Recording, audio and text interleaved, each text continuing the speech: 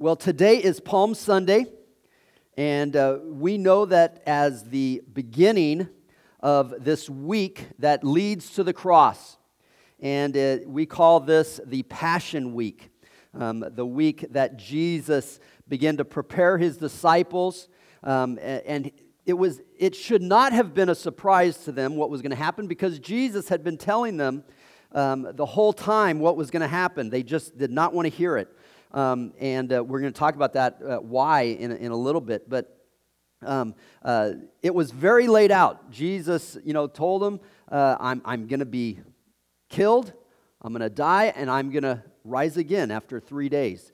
But as we come to that great event, which brings life to all of us. It is the hope that we have. It is the victory over death and the grave and all the future that we look towards.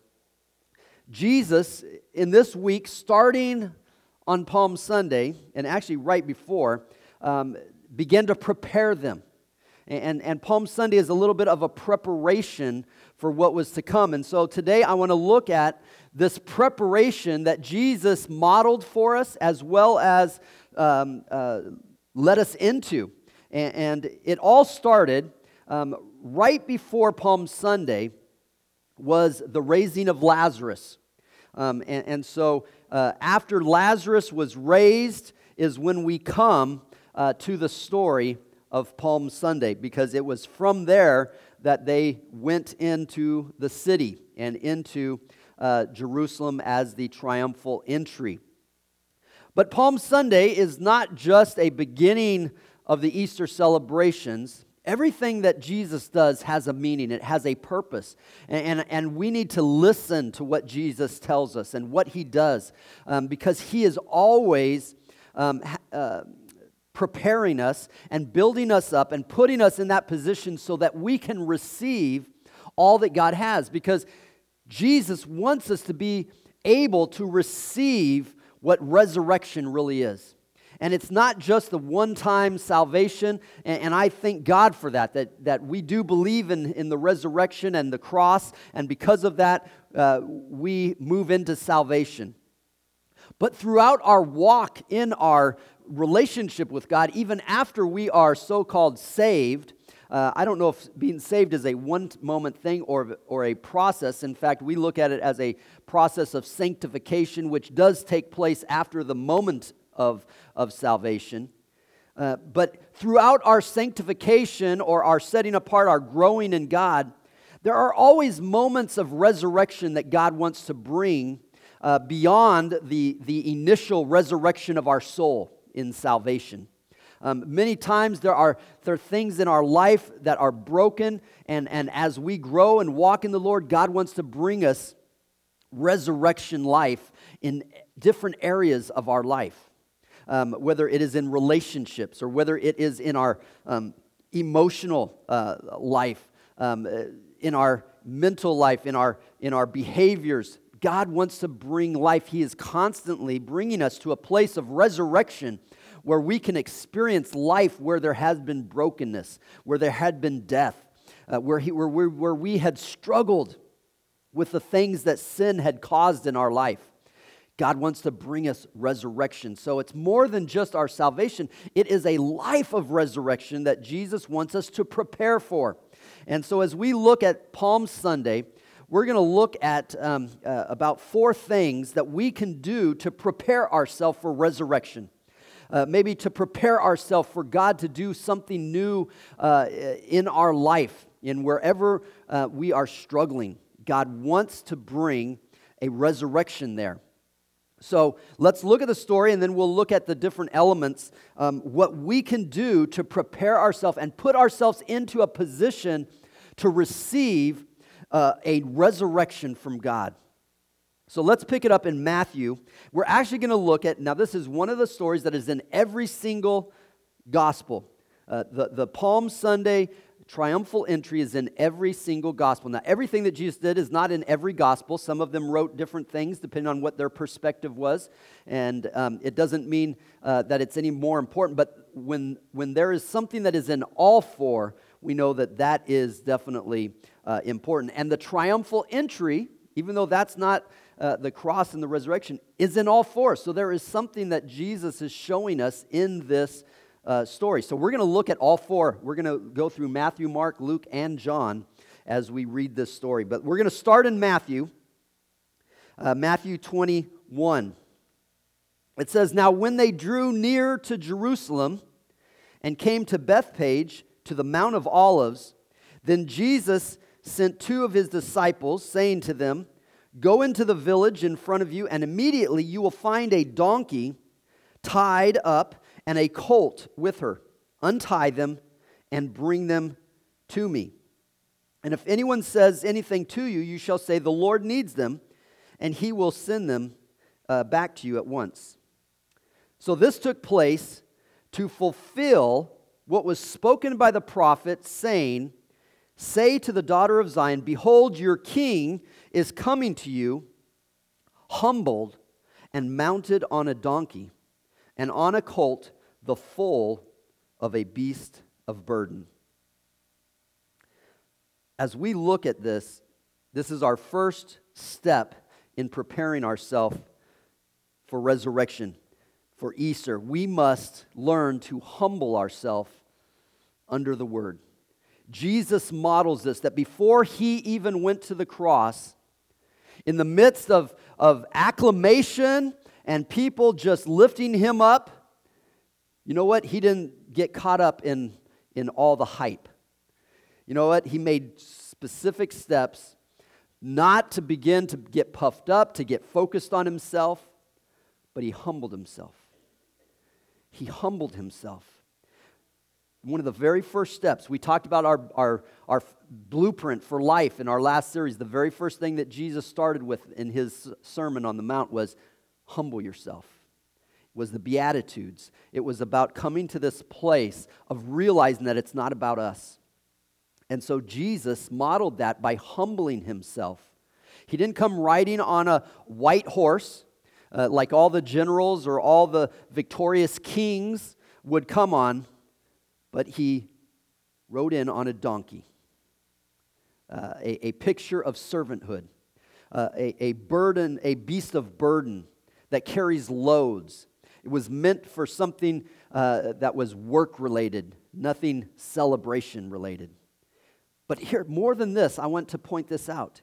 It says that not only did he ride in on a donkey, humbling himself, but it says he did this to fulfill what the Word of God had spoken. Now, there's a lot of prophecies about Jesus, and we know that's the great thing about Jesus, that he fulfilled so many prophecies, that's how we know he was the Son of God, because there is no one in the world that could have fulfilled all the prophecies that he did. The odds are staggering. But there are some of those prophecies that took a choice. It says here that Jesus told them, you need to do this because this is what the Word says. So not only did he humble himself in stature, but he humbled himself under the Word. He yielded himself to the plan of God. You see, he knew what the Word of God said, and he says, I will follow the Word of God. So it was not just oh wow, I did that, and I didn't even realize that that's what the Word of God said. No, he purposely yielded himself to the Word. Now, what is the Word? The Word of God, even in the Old Testament and the New Testament, this is a revelation of the plan of God for our life. So what Jesus was doing, he says, I am humbling myself to the plan of God. It's not what I want, it is what God wants. And this is the key preparation. If you want resurrection in your life, if you want God to bless you and honor you and begin to bring a harvest of good things in your life, it starts here. Not only do we humble ourselves, but do we yield ourselves to the Word of God? That what the Word of God, I will do this, that the Word of God may be fulfilled in my life. You see, Jesus said the Word of God is more important than what I might look like in front of others. It's more important than what others may say of me. And so he did this to fulfill what was spoken of in the Word of God. Are you living your life with that same, let my life be a fulfillment of what is spoken of in the Word of God. You might say, I'm not in the Word of God. Yes, you are. You do know that you are in the Word of God. Because Jesus talks about those who will believe after his disciples. He speaks of those that will come after him. And so we are those people. And the Word of God talks about the churches and what the church will accomplish. And so we are the church. And so we need to say, I am going to live my life so that what it says in the New Testament about the church will be fulfilled in me. Are you surrendering yourself to the Word of God, or are you living for yourself? Are you setting your own plan for your life? We need to begin, first of all, like Jesus. On that day when he came into Jerusalem, he says, every step that I do, I'm going to humble myself before people and yield myself to the plan of God. The plan of God is going to reign in my life. When you do that, you begin to prepare yourself for what God wants to do. It goes on and it says in John, let's skip to John. John chapter 12. It says, the crowd that had been with him when he called Lazarus out of the tomb and raised him from the dead continued to bear witness. And the reason why the crowd went to meet him, and this is the crowd on that Palm Sunday day, was there because they had heard that he had done this sign. You know what it says? It says, not all, but a majority of the crowd on that Palm Sunday day, the majority of that crowd that was waving palm leaves and putting their cloaks on the ground, it says many of them had come straight from, he had already done this with Lazarus. It had begun to spread through the city. People were excited because they had heard what Jesus had done, and so they all came to see Jesus come into Jerusalem. But you see, here's the thing. That wasn't the reason that Jesus was coming into Jerusalem. He was not coming in to do great miracles and to give the people what they wanted. And you see, they were there for the wrong reason. And so what Jesus is saying and what the Word of God is saying is, if we're going to prepare our hearts, we need to begin to choose our right motives. We need to ask ourselves, why am I here? Why am I here in church? Why do I worship God? Is it so that, God, you can do this? I want you to do this for me. You see, many people were following Jesus because, you know what, man, follow Jesus, I get a free lunch. You know, twice he's already multiplied bread and fishes, and he's given healings. Man, this guy is the best sugar daddy there is. I'm going to follow him. Is that why we're following Jesus? Because maybe we can use that to accomplish things in life or whatever it is. Or maybe it's just because I just don't want to go to hell. And so that's kind of like, Jesus, you're my, I'm going to hold on to you. I don't want to do that. But if that's the only reason, you're going to miss out. That is not the motive to follow Jesus. And it is said over and over because Jesus saw that. And it says that when he got close to the city, that he began to weep. If you'll read in John, it'll say that he wept over the city. Because he said, oh, Jerusalem, Jerusalem, even while you are celebrating me, it looks good. It looks like they are, you know what, making Jesus their king. And yet, what does he say? He says, but yet you are the same one who kills the prophets. Because you want what you want, but when it comes down to it, you're not there to follow me. And so Jesus began to weep. He wept while he was hearing this great celebration because they were there for the wrong motive. We need to begin to change the motive of our heart. We need to begin to say, God, I understand that you are not here just to give me what I want. In fact, if you continue to read in John, we didn't put it up here because it goes on and on in his teachings. From this group, it says that there were Greeks that came to him and began to talk to him, and this is what he said to them. He said that unless a grain of wheat falls into the ground and dies, it remains alone. But if it dies, it will produce much grain. And this is where he gave this great saying, he said, he who loves his life will lose it. And he who hates his life in this world will keep it for eternity. If anyone serves me, let him follow me. And where I am, my servant will be also. You see, he's saying, here's what you need to understand. If you're going to follow me, you're choosing a hard path. You're choosing a path that you're willing to die to yourself. Remember, he said, if anyone's going to follow me, you must deny yourself, pick up your cross, and follow me. Because this is the way to harvest. He has no problem with your desire for good things. But he says you're following the wrong path. If you're going to follow a path of pleasure and of doing what I want and just pleasing myself and following the easy road, going the way everyone else does, that's the wrong motive. You see, you need to understand that following me is not always going to be healings and multiplying fishes and even resurrections from the dead. But following me is a willingness to go towards the cross.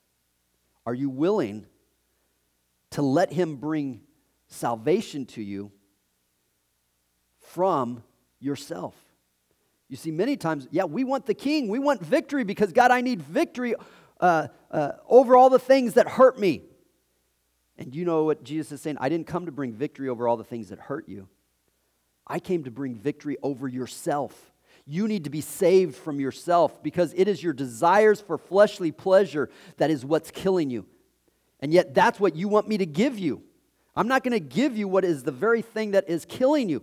So to follow me is to be willing to lay down your life, to die to this life that you might be raised up to even greater harvest.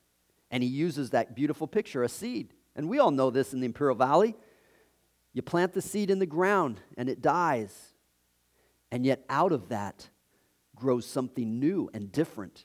You see, the harvest does not look like the seed. And yet we are so focused on the seed, and the seed is so beautiful, and this is what I want. And yet God says, there is something that's different from the seed that's going to be even better. And so we need to begin to prepare ourselves by saying, God, give me the right motive. I want what you have to offer. Even if that means losing things temporarily in this world. Even if it means choosing you over the easy life and the pleasures of the life, because you are going to give me pleasures and joys that will be so much greater. So I'm not saying that God is going to give you a life where you just hate life and you are just miserable all the time. I'm just saying that he's going to give you a different type of joy where you're going to be more joyful, even though life may not be easy in the definitions that the world puts on it.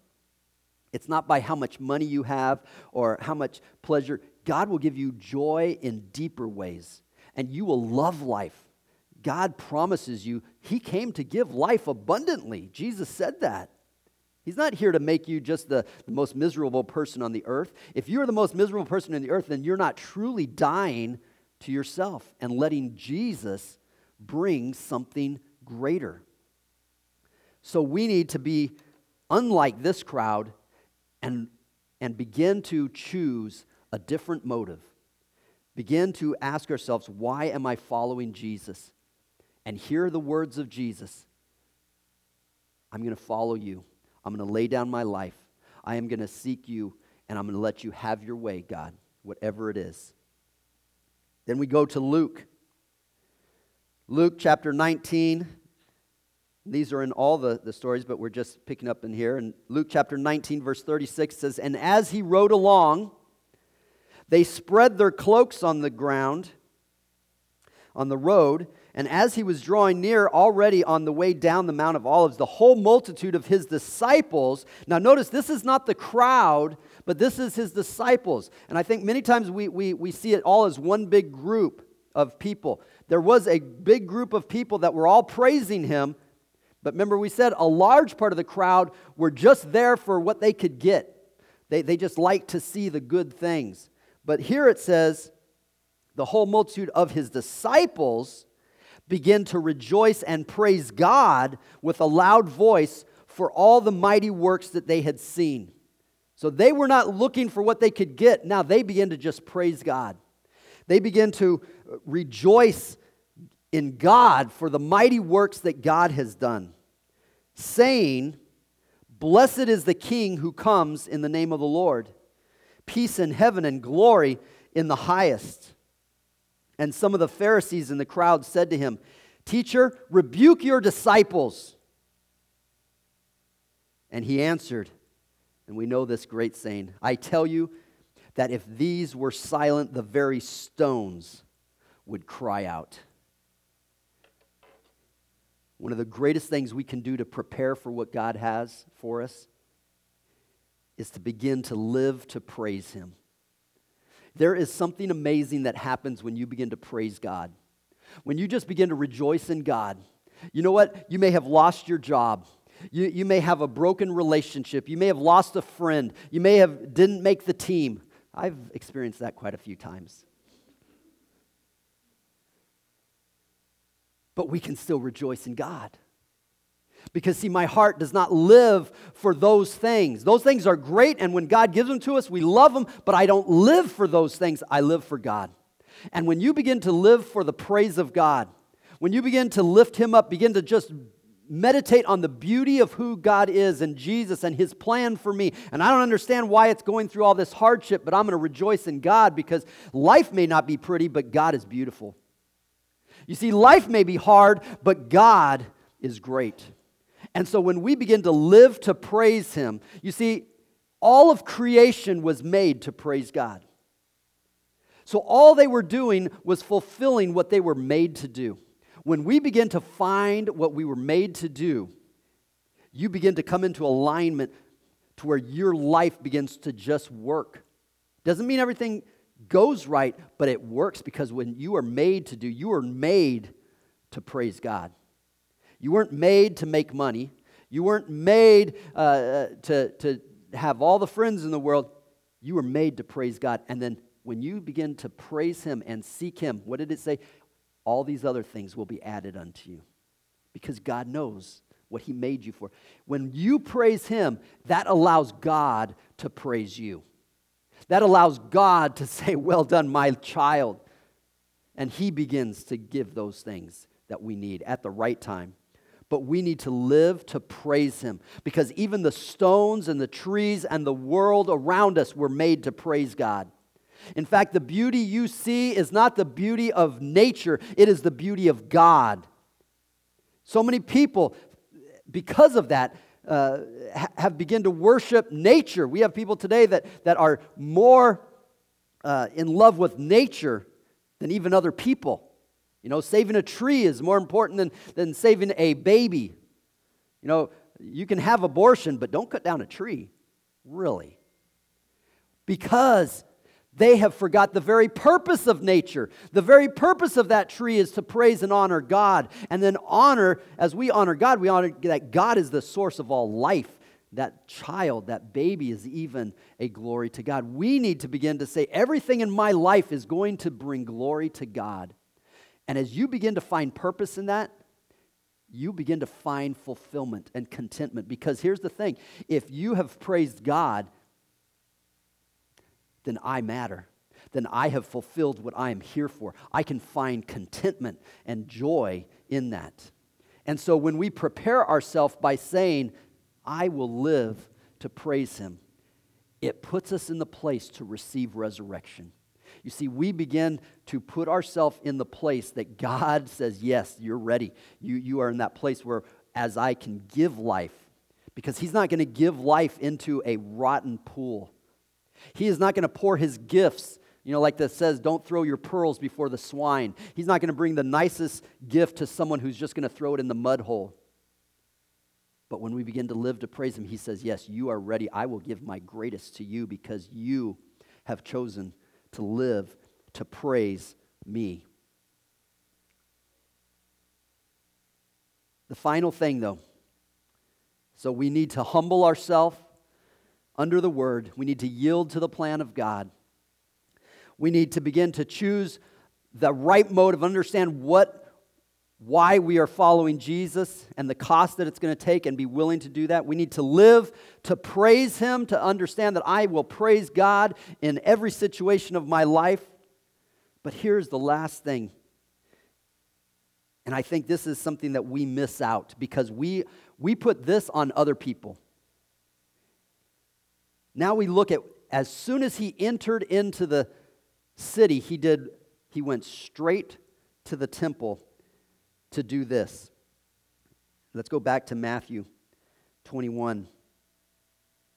It says, "And Jesus entered the temple, and he drove out all who sold and bought in the temple. And he overturned and threw down the tables of the money changers and the seats of those who sold pigeons. And he said to them, 'It is written, my house shall be called a house of prayer, but you have made it a den of robbers.'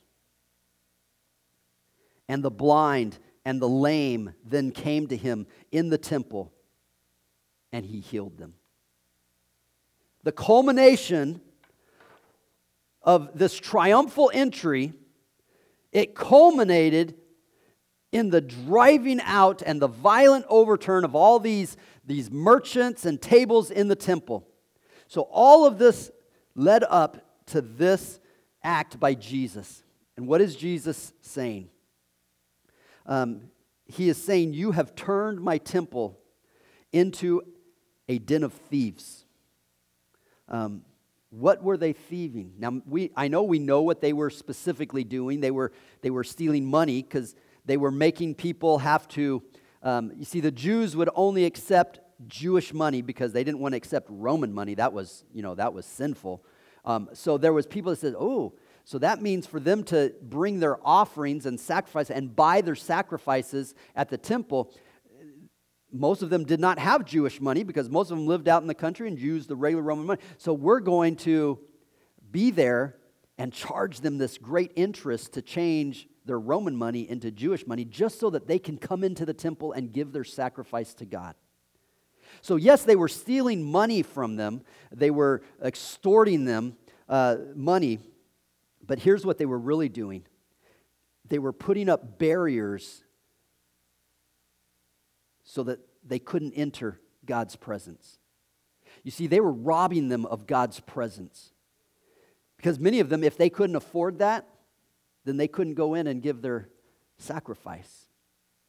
They had raised barriers before the people. The worst thing that God says, what you are robbing, you are robbing my people of their opportunity to come into the presence of God. And my house will be a house of prayer. Prayer is a entering into communication and relationship, into a presence with someone.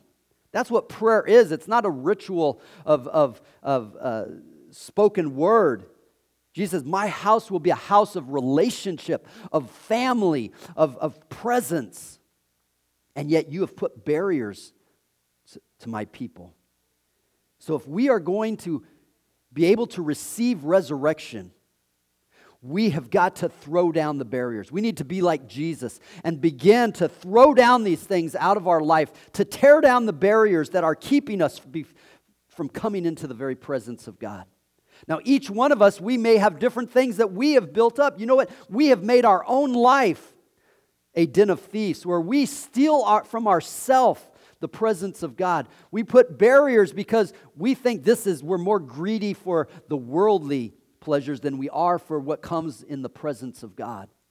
And so we have begun to rob from ourselves the very ability to experience the presence of God, because it's so much more important to spend time doing this activity or this pleasure with family or friends or whatever it is, and all we're doing is raising a barrier.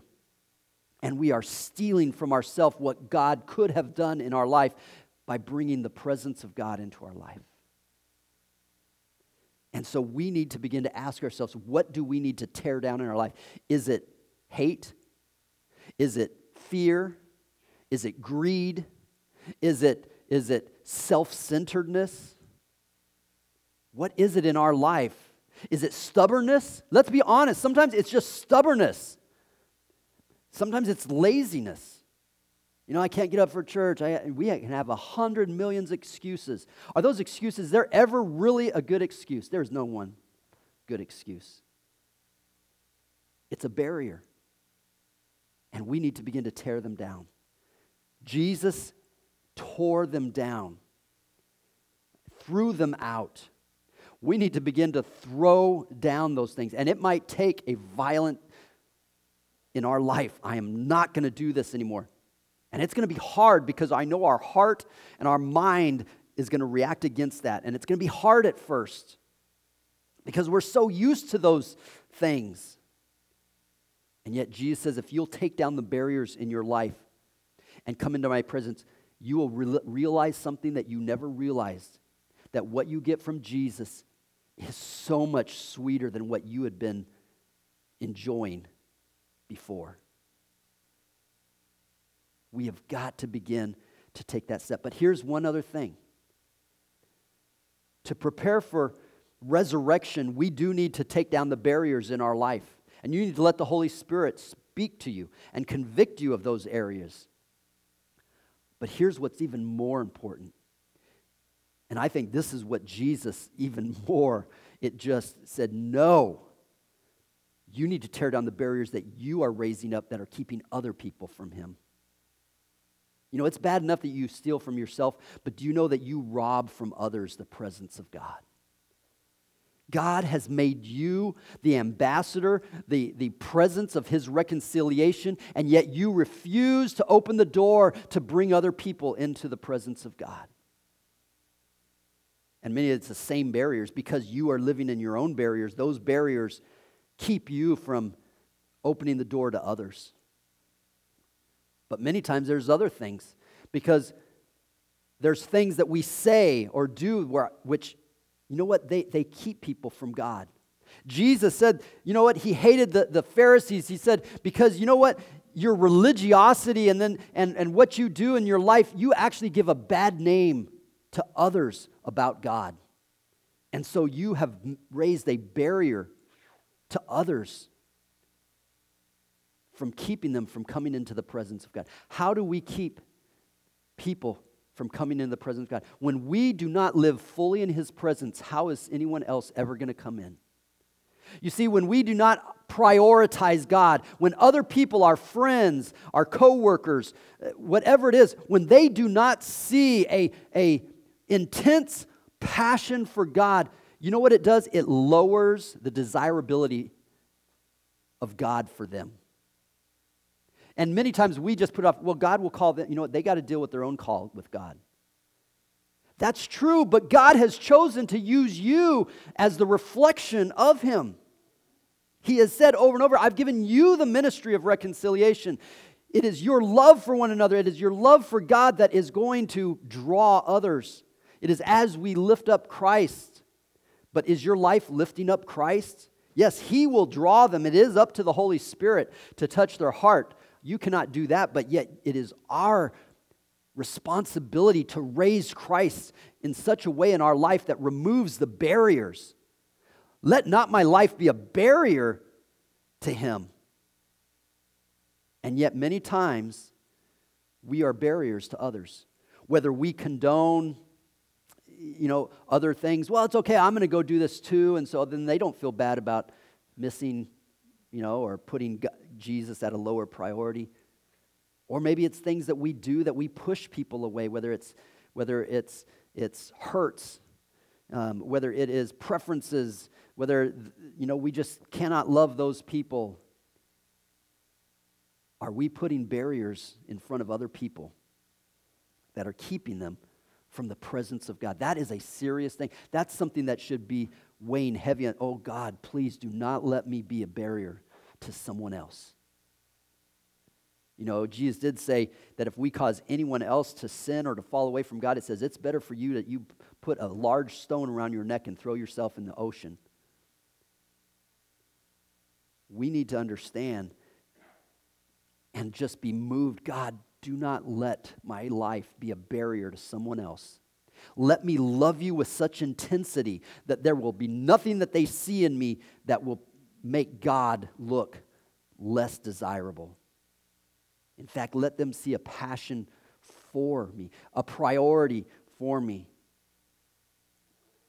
And when we do that, then Jesus welcomes us into His presence. So are we willing to prepare ourselves for resurrection? God has awesome plans for our life if we will humble ourselves.